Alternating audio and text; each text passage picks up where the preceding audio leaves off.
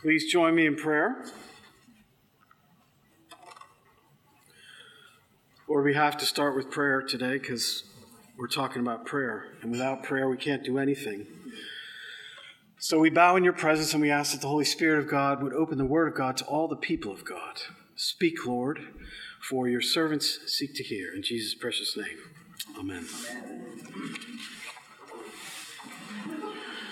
How can we be encouraged to be the community of prayer that Jesus longs for us to be? How can we be encouraged to be the community of prayer that Jesus longs for us to be? We continue in our series on church matters. There it is up on the screen. I'm not going to review everything. They're all on tape. They're all on the website. We're talking about the most basic things. It's always good to be reminded of what we supposedly already know. And prayer is one of the most basic things in the Christian life. And it's a nightmare for me because I've been studying this for a long time, as you know, and I have to leave so many things out. So it's a question of making choices. But let me offer you 3 thoughts about prayer this morning in terms of its basic, crucial elements that I think if I only had one talk to give on prayer, I would focus on. So think with me about prayer for just a second. You know it's critical because Jesus did it. You know it's critical because Jesus told a parable about it, and the parable is prefaced. Let me remind you of this verse, Luke 18, verse 1. And he told them a parable to the effect that they ought always to pray and not lose heart. That word always is critical. 1 Thessalonians 5 reads this way, rejoice always, pray without ceasing. I was a Christian for a long time before I studied that verse in earnest. It means to pray with the frequency of a hacking cough. And for those of you who know that old NyQuil commercial, remember those old NyQuil commercials? If you have a hacking cough you can't get rid of, it just keeps going. It's a great image. Prayer is something which is absolutely vital, which is something we're called to do every day. So let's think about it carefully. Number 1, prayer is something you perform. Prayer is something you perform. I chose this word carefully. I don't mean perform in the sense of perform on stage. I mean in the military sense of the performance of duty. That is to say, it's part of a small class of things in life that you can only learn how to do in a certain way. And guess what it is? You can only learn to do them if you do them. Did you notice the incredible importance, but also the subtlety of what Jesus said in the Gospels? The disciples say, Lord, teach us to pray. And Jesus says this, he says, in answer to that, well, let me tell you about prayer. Prayer works like this, has these elements. And no, that's not what he says. He answers it by saying, first, before anything else, he says, when you pray, pray. So prayer is like swimming. Prayer is like marriage. Prayer is like preaching. You can actually only learn to do it if you do it. So the most important thing, first and foremost, is it must be something that you learn to do. It should be as automatic as taking a shower or having a meal or making your bed or getting out of bed. These are things that we all do all the time. We don't even think about them. They're automatic. And prayer should be an automatic part of our functioning life, whether it's in the middle of the day or early in the day or late in the day. It is a call to duty. It is a call to daily duty. It is a call to daily conversation with God. My favorite section of my favorite book on prayer, on exactly this point, by a Norwegian theologian, O. Halsby. He likens prayer to the work of miners in mining in his wonderful book. And he says, speaking about people who mine into stone, these wonderful words, to bore holes into stone is hard and difficult and a task which tries one's patience. To light the fuse and fire the shot when you finally get to the vein of gold and get to blow it up is very interesting work. One sees results from such fine work. It creates interest too. Shots resound, pieces fly in every direction. It takes trained workmen to do the boring. Anybody can light a fuse. Listen, the Spirit calls us to do the quiet, difficult, trying work of boring wholly explosive materials into the souls of the people in the world by daily and unceasing prayer. That's it in one sentence. The Spirit calls us to do the quiet, difficult, trying work of boring wholly explosive materials into the souls of people. It's that terrible moment in the swim class when the instructor says, okay, that's it. We've done it all. We've held you up in the small end. We've gone through all the strokes. Now we're at the deep end. Jump into the pool. And you can't learn to swim unless you get to that point. You just can't. It never happens any other way. You can study all the theorems. You can watch all the YouTube videos you want. You can read all the books on swimming. You're still not swimming. If you haven't begun to pray, you're still not praying. And you've got to do it as something you perform every day. Everybody with me so far? By the way, as we go flying past, just let me make note of the fact that in Mark's gospel, there's this throwaway verse in chapter 1 where it's very clear. Early in the morning, a long while before dawn, Jesus went off by himself to a lonely place, and there he prayed. So even our Lord prayed every day, and one of the most wonderful ways to think about Jesus' ministry is fullness before overflow. That is to say, everything that the Father gave him that morning is all that flowed out of him all the rest of the day. And that's the way that he lived his life, and that's the way that we're called to live our lives. If you think of Jesus in that way, when you think of something like, Father, into your hands I commit my spirit, which is a quote from the Old Testament, by the way, it's just something that he learned to do. He's praying at the cross all the way to the end. He's praying because he's a person of prayer. He had a daily prayer life. He calls us to pray. And he only learned to pray by doing it. Even Jesus learned to pray. First of all, something you perform. Everybody with me so far? All right, number 2. Now we get into the details, and this is incredibly important. Prayer is passionate and pointed. Prayer is passionate and pointed. There's a great section in Calvin's Institutes on prayer. It's actually, I think, one of the most insightful things he ever wrote. He examines all the biblical prayers and finds 4 components of every effective prayer in the Bible that he says should be part of every single prayer. And his second point is it must be passionate and pointed. Another rule of prayer, I'm quoting Calvin now, is that in asking, listen to what he says, this is really interesting stuff, we must always truly feel our wants and seriously consider that we need all the things which we ask, and thereby accompany the prayer with a sincere, nay, ardent desire of obtaining them. Now that is a profound insight. Prayer in the Bible is always specific, yes, but it's always passionate. In other words, it's like real conversation. Have you ever seen one? Have you ever been part of one? On a sports team, and it's 32-0, and it's halftime, and you're in the locker room. How does the conversation go? Well, the players say to the coach, we approacheth you and requesteth. No, they don't. That's not how it works. It doesn't work like that. Here's how it works. They look at the coach and they say, your play calling is terrible. We're losing. We're getting slaughtered. What's wrong with you? And he looks at them and says, there's nothing wrong with my play calling. You didn't execute the plays. You didn't do it right. All right, and then they go from there. But it's a real argument. Notice how specific it is. Notice how passionate it is. Read the Psalms. Read the Psalms. The Psalms are the prayer book of Jesus. They're full of this stuff. When I was growing up, we were at the summer home of the YMCA, which is a long story for another time. And all these people came for these various 2-week-long camps.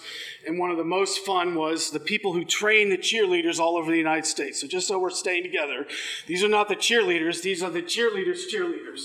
Their job is to train. And guess what they did? For 8, 10, 12 hours a day, all over campus, all they did was cheer. And our house was on the edge of campus, so we were subjected to nonstop cheers, whether we wanted them or not. So I got up at 6 o'clock in the morning and I heard full voice, our team is red hot. Your team is definitely not. And do you know why I know the words so well?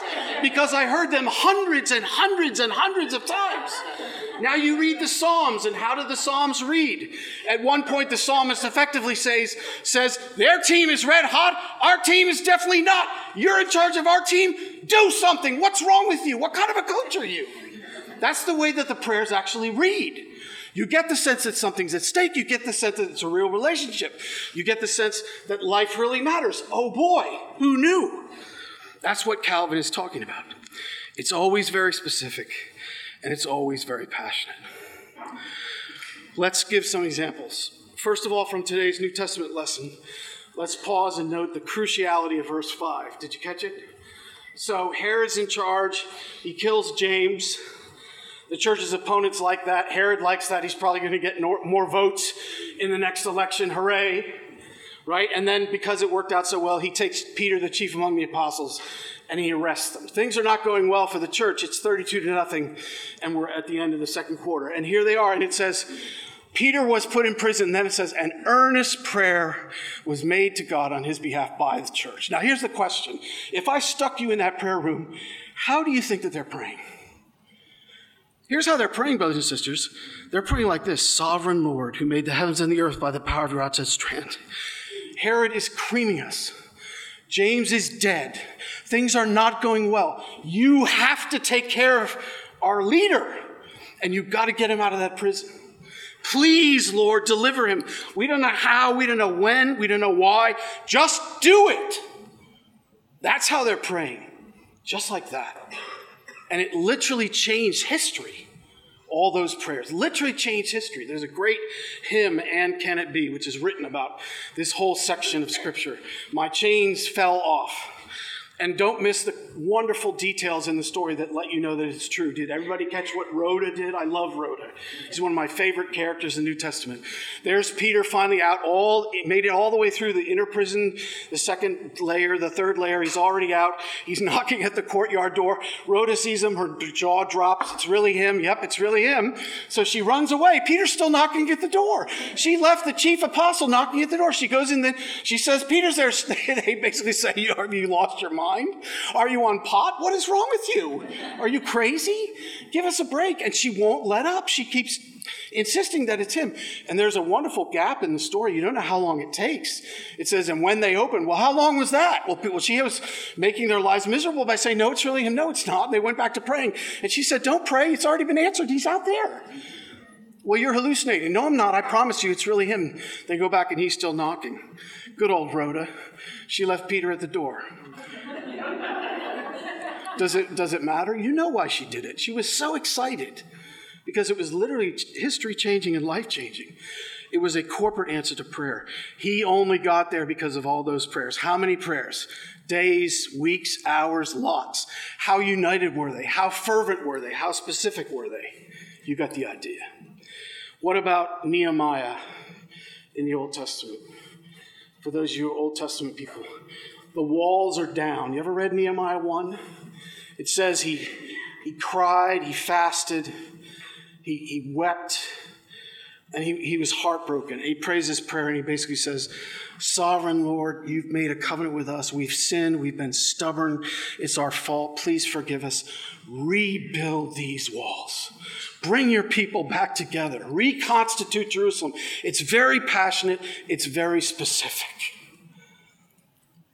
This is the way that we're called to pray. When we say the Lord's Prayer, as I never tire of pointing out, it is not simply something we are to say every day. It is a pair of glasses through which we are to see the world. And one of the things Spurgeon points out in his wonderful commentary and sermons on the Lord's Prayer is the Lord's Prayer is very specific. It's also very ambitious. Give us this day our daily bread. Yeah, that's kind of not too extraordinary, but he says, your will be done on earth as it is in heaven. And Spurgeon points out, last time I checked, God's will is done perfectly in heaven. So when you pray that, you're actually praying that God will have ultimate triumph in all the things that are going on in the world. That's as an ambitious prayer as you can possibly get. Wow. Must think God can really do something. That's exactly the kind of prayer we're talking about. These are people who believe God will really make a difference. They put their heart into it, and they're very specific. So you all with me so far? I'll take the bells. So number one, it's something you perform. Number two, it's something which is passionate and pointed. It's always specific. Tell God what you want. Tell God who you are. Tell God where you are. Tell God how you feel. Are we all together so far? Lastly, it's something you perform. It's something that's passionate and pointed. Finally, it's something that's powerful. It just is awesome to talk about prayer because prayer changes everything. Elizabeth and I have a friend who says, God is good, God is on his throne, and prayer changes things. That's the way he greets us. Just those three things. Because somehow when you pray, you touch into the life of God, Father, Son, and Holy Spirit. And somehow when you pray, Because of who God is and his generosity. Did you catch his generosity in Luke? Ask and it will be given to you. Seek and you will find. Knock and it will be open to you. Just get the picture of God up there constantly. All you have to do is ask, seek, knock. I'm ready. Just ask. Just request. Just get in touch with me. If you get in touch with power like that, it unleashes real power that changes the world. To quote James, which I love, the prayer of a righteous man has great power in its effects. Do you know that? Do you believe that? Do you pray like that? That's the last question.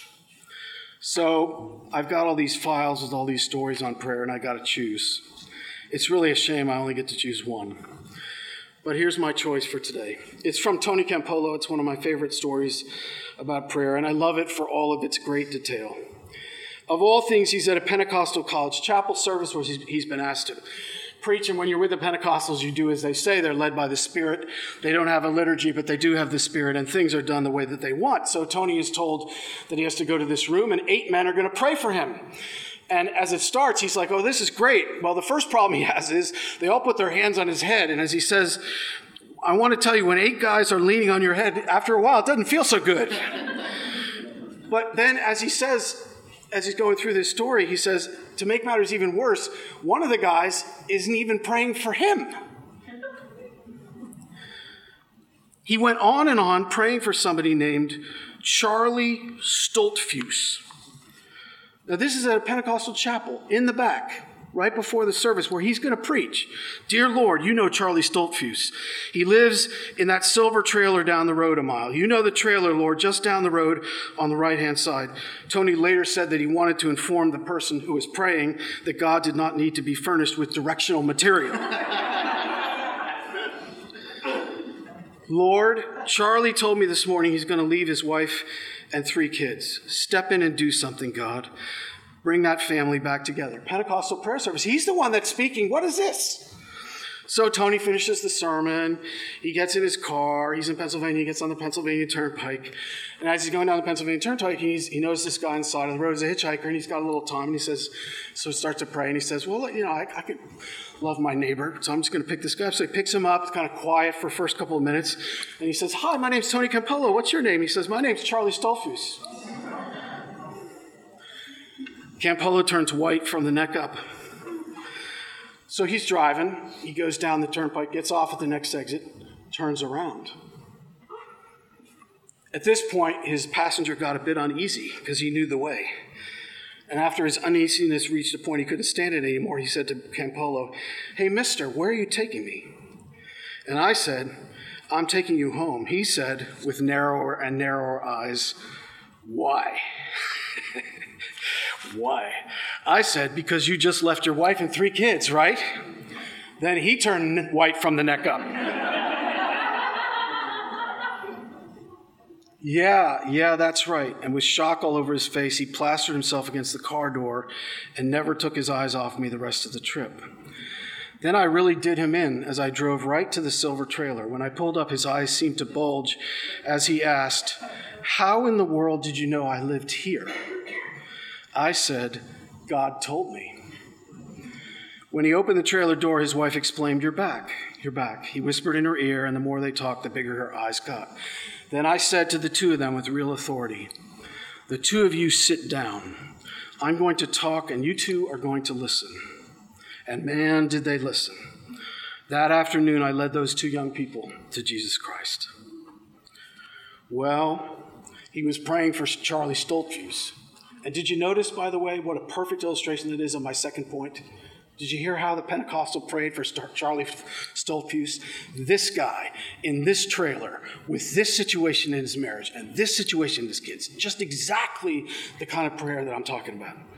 And it changed history. Everything changed. Does it make sense? No, it doesn't make sense. But it does, because God has a way of weaving together the threads of our lives into the tapestry we call history. It's just uncanny the way that he does it. And if it worked for Tony Campolo and those Pentecostals, and it worked for the figures in Scripture, and it worked for our Lord, it'll work for us. So 3 simple thoughts on prayer, brothers and sisters. First of all, it's something you perform. Second of all, it's passionate and pointed. And third of all, it's powerful. Now, I'm concluding, and I'm after you. And this is a bit like the scripture sermon because I know where people live and move and have their being. And see, I want to preach this in such a way that it makes a difference in your prayer life. So here are 3 categories of people to whom I'm speaking because I know the way the world works. So number 1, I'm talking to people who really don't have a prayer life and don't think that you're kidding God. You're certainly not kidding God. If you think you can kid me and Jonathan, you probably can. But lots of people spend a lot of their life in the church and never, ever have a prayer life of their own. So you're not getting out of here alive. Nobody does. Newsflash. Today's the first day of the rest of your life. I've said this before, still true. Every day's a gift. It's the only day you get. The Bible only knows 2 days, today and that day, the great and terrible day of judgment. Those are the only 2 days you get, right? So if today is the day which is the rest of your life, and Jesus said to pray every day, exactly when are you going to start? This is for you. It's never too late to start to pray, but the most important thing to learn from this sermon is you've got to commit to doing it and to try, because you're not going to learn to pray unless you pray. So find a place in the house, find a time, and for heaven's sakes, use common sense. If you're a morning person, don't pray before going to bed, so that you fall asleep 2 minutes into the prayer. That doesn't work. If you can't do it in the morning and you have a lunch hour, you can make 5 minutes and you can sit at your desk and you can close your eyes. You can find a quiet place at work. You can find a way to do this. There's just a way. It's a question of trying to help yourself find it, but you can do it. But here's the thing. Start with 5 minutes and try to pray 5 minutes a day for the next week. That's my challenge to you. Number 2, I'm talking to people who have a prayer life, but it's very inconsistent. See, I know this because I have a prayer life, and there are lots of times in my life when it gets inconsistent. In fact, I have a rule of life. Do you know what it is? If my exercise life or my prayer life starts going down the tubes, that's about as high a red flag as there is. Those are the last 2 things to go. But go they do sometimes, and they shouldn't. So here's the thing. I'm talking to people who have a commitment to prayer, but it's a Monday, Wednesday, and every once in a while. The point is it's inconsistent. And so this is a challenge to you. This is a challenge to you. If we are to always pray and not to faint, and if we're to pray daily and pray without ceasing, then there's an element of consistency, right? I point this out to you all the time. The bank has higher standards than most Christians do, right? The bank doesn't write you at the end of the year and say, really, 10 out of 12 mortgage payments, pretty good, right? That's just not the way that banks work, right? So, but you take the same person, and if they get 10 out of 12 days of prayer, they're fine, as if God's fine with that. It's not like that. It should be as automatic as a shower or as automatic as... So this is a challenge for you to find a way to pray, to be more consistent. And here's the thing. When it says, ask and you shall get an answer, seek and you will find, something you can ask for is just you can ask for more consistency. You can ask for a greater desire to pray. It's one of the most important things to pray for. And the last people I'm after are people who have a prayer life which is somewhat consistent. And I'm ambitious, so I'm after you too. So I've got a couple of questions for you, which is this. What can you add to your prayer life that you've never done before in the next year? You do realize that you're supposed to grow in prayer, not simply pray. I was a Christian for 3 years, to give you but one example, before I was at a retreat, and we were told that we were going to pray for an entire day. I was like, you got to be kidding. And they sent us out to pray for an entire day. By the way, they sent us out with a guide. They explained how to do it. It was a very skeletal guide. It gave lots of room to maneuver in terms of our specific style and personality and all that. I had an amazing experience. I'd literally never done that.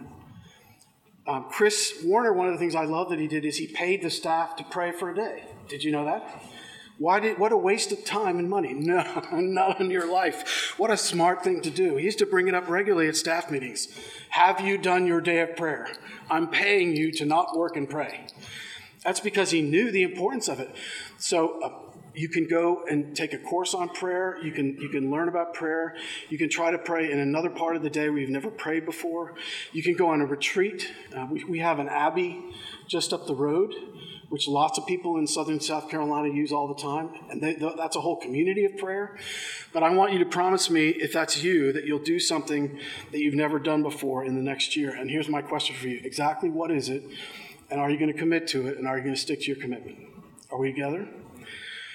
Jesus said we are always to pray and not to faint. Nothing is more important than prayer. And prayer is nothing but a conversation with God. And if God made heaven and earth and God has everything in his hands, it would be a good idea for us to avail ourselves of his presence on a regular basis. So let us learn, brothers and sisters, as a community and as individuals to pray. In Jesus' name, amen.